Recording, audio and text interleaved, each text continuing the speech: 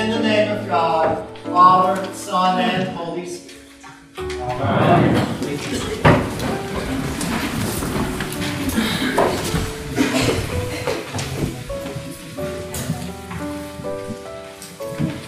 Perhaps something like this has happened to you at some point in your life.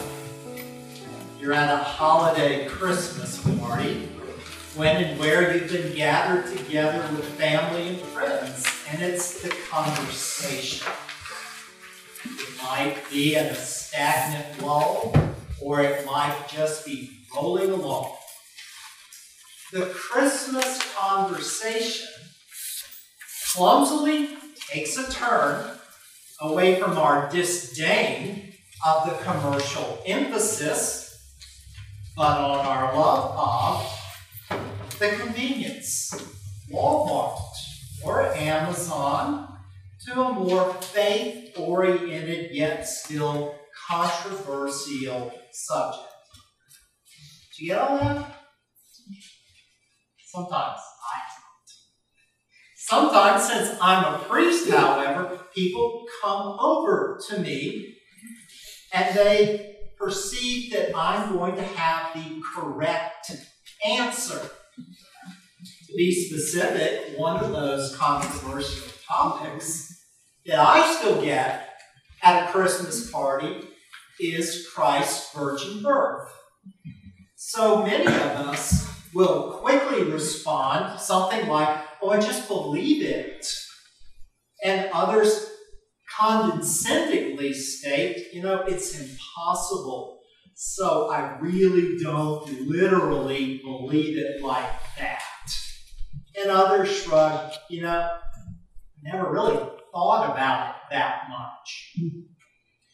Most of us, however, like the Christmas cards of Mary and Joseph, along with some shepherds and angels adoring an adorable Jesus.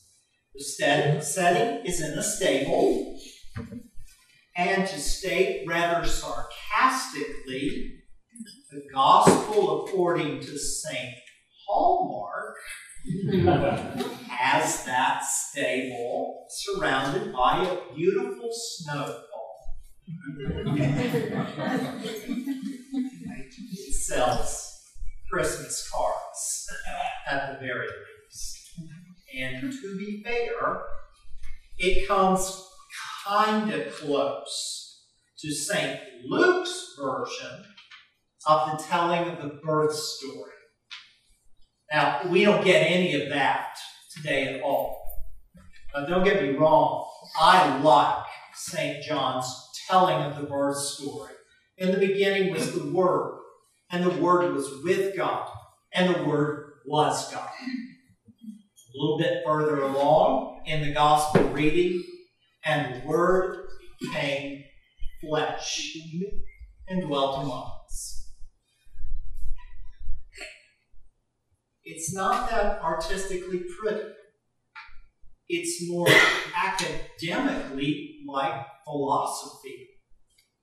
And the truth be known, I would rather preach the pretty and the painless instead of having us being presented with St. John's version of Jesus' birth of the Word became flesh and lived among us. Whereas St. Paul so plainly writes to the Galatians, God sent his Son, born of a woman. That, too, is the Christmas story. Now back to the controversy. How did Jesus become flesh? Well, we're going to respond together after I finish this sermon with these familiar words. By the power of the Holy Spirit, he became incarnate from the Virgin Mary and was made man. And hey guys, yes guys, gender specific. It took an unmarried female teenager to bring Jesus into this world through childbirth. Yes, childbirth. Now listen, I've been through 4 childbirths and would be so patronizing to preach that I know of the physical pain involved in childbirth. I was simply given my line, push, push, you're doing it.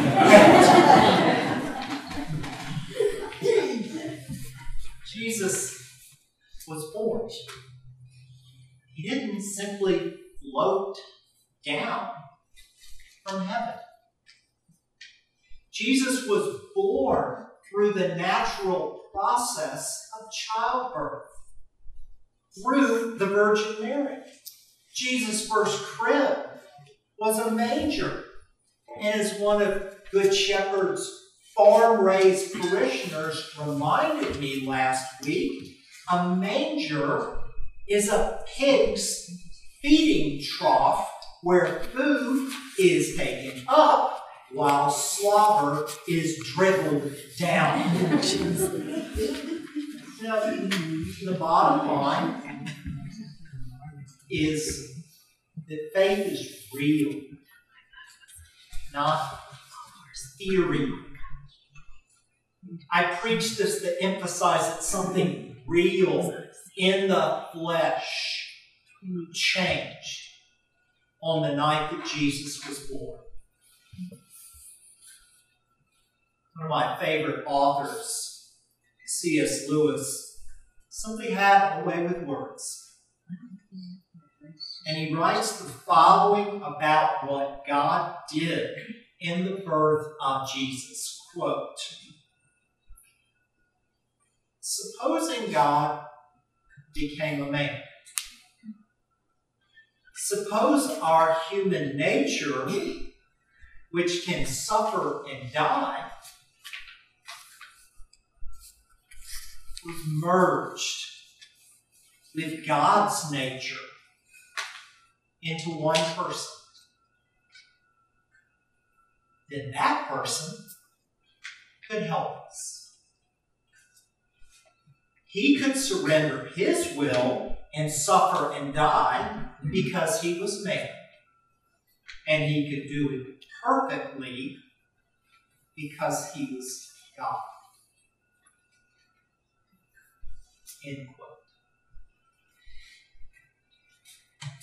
I think somewhere very deep down in God, the human race was deemed worthy to come down to in the flesh of Jesus. I think that we all need to be reminded of this. I'm reminded of it by you, by your very lives. Because somewhere along the line, many of you stopped believing a lie. You stopped believing the lie enough that you parted ways from it. Because you were raised in some kind of faith tradition that unkindly preached and taught that the flesh was evil or unimportant or both. I know this because you told me so. You left the so-and-so church because you simply got tired of being told negative things about your flesh. So somewhere deep down in you began to believe that God deemed you worthy enough to come down to this earth in the flesh, and the Word became flesh and lived among us. Here's a prayer in a prayer book, and it's always been one of my favorites. And it starts off this way. O God, who wonderfully created and yet more wonderfully restored the dignity of human nature.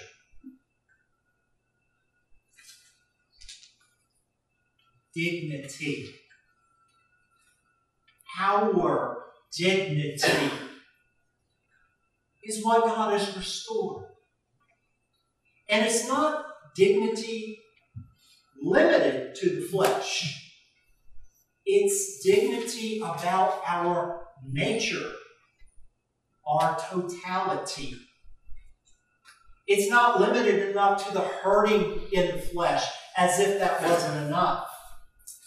It's all that surrounds it. For example, what brought us to the hospital?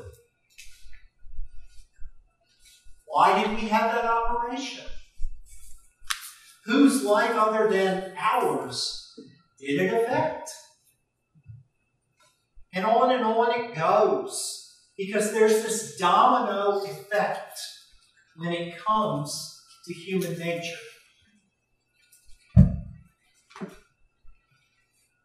That baby that lies in the manger abolishes the lies that have been told about us, about our flesh. That baby that lies in the manger lived on this earth just as we live on this earth.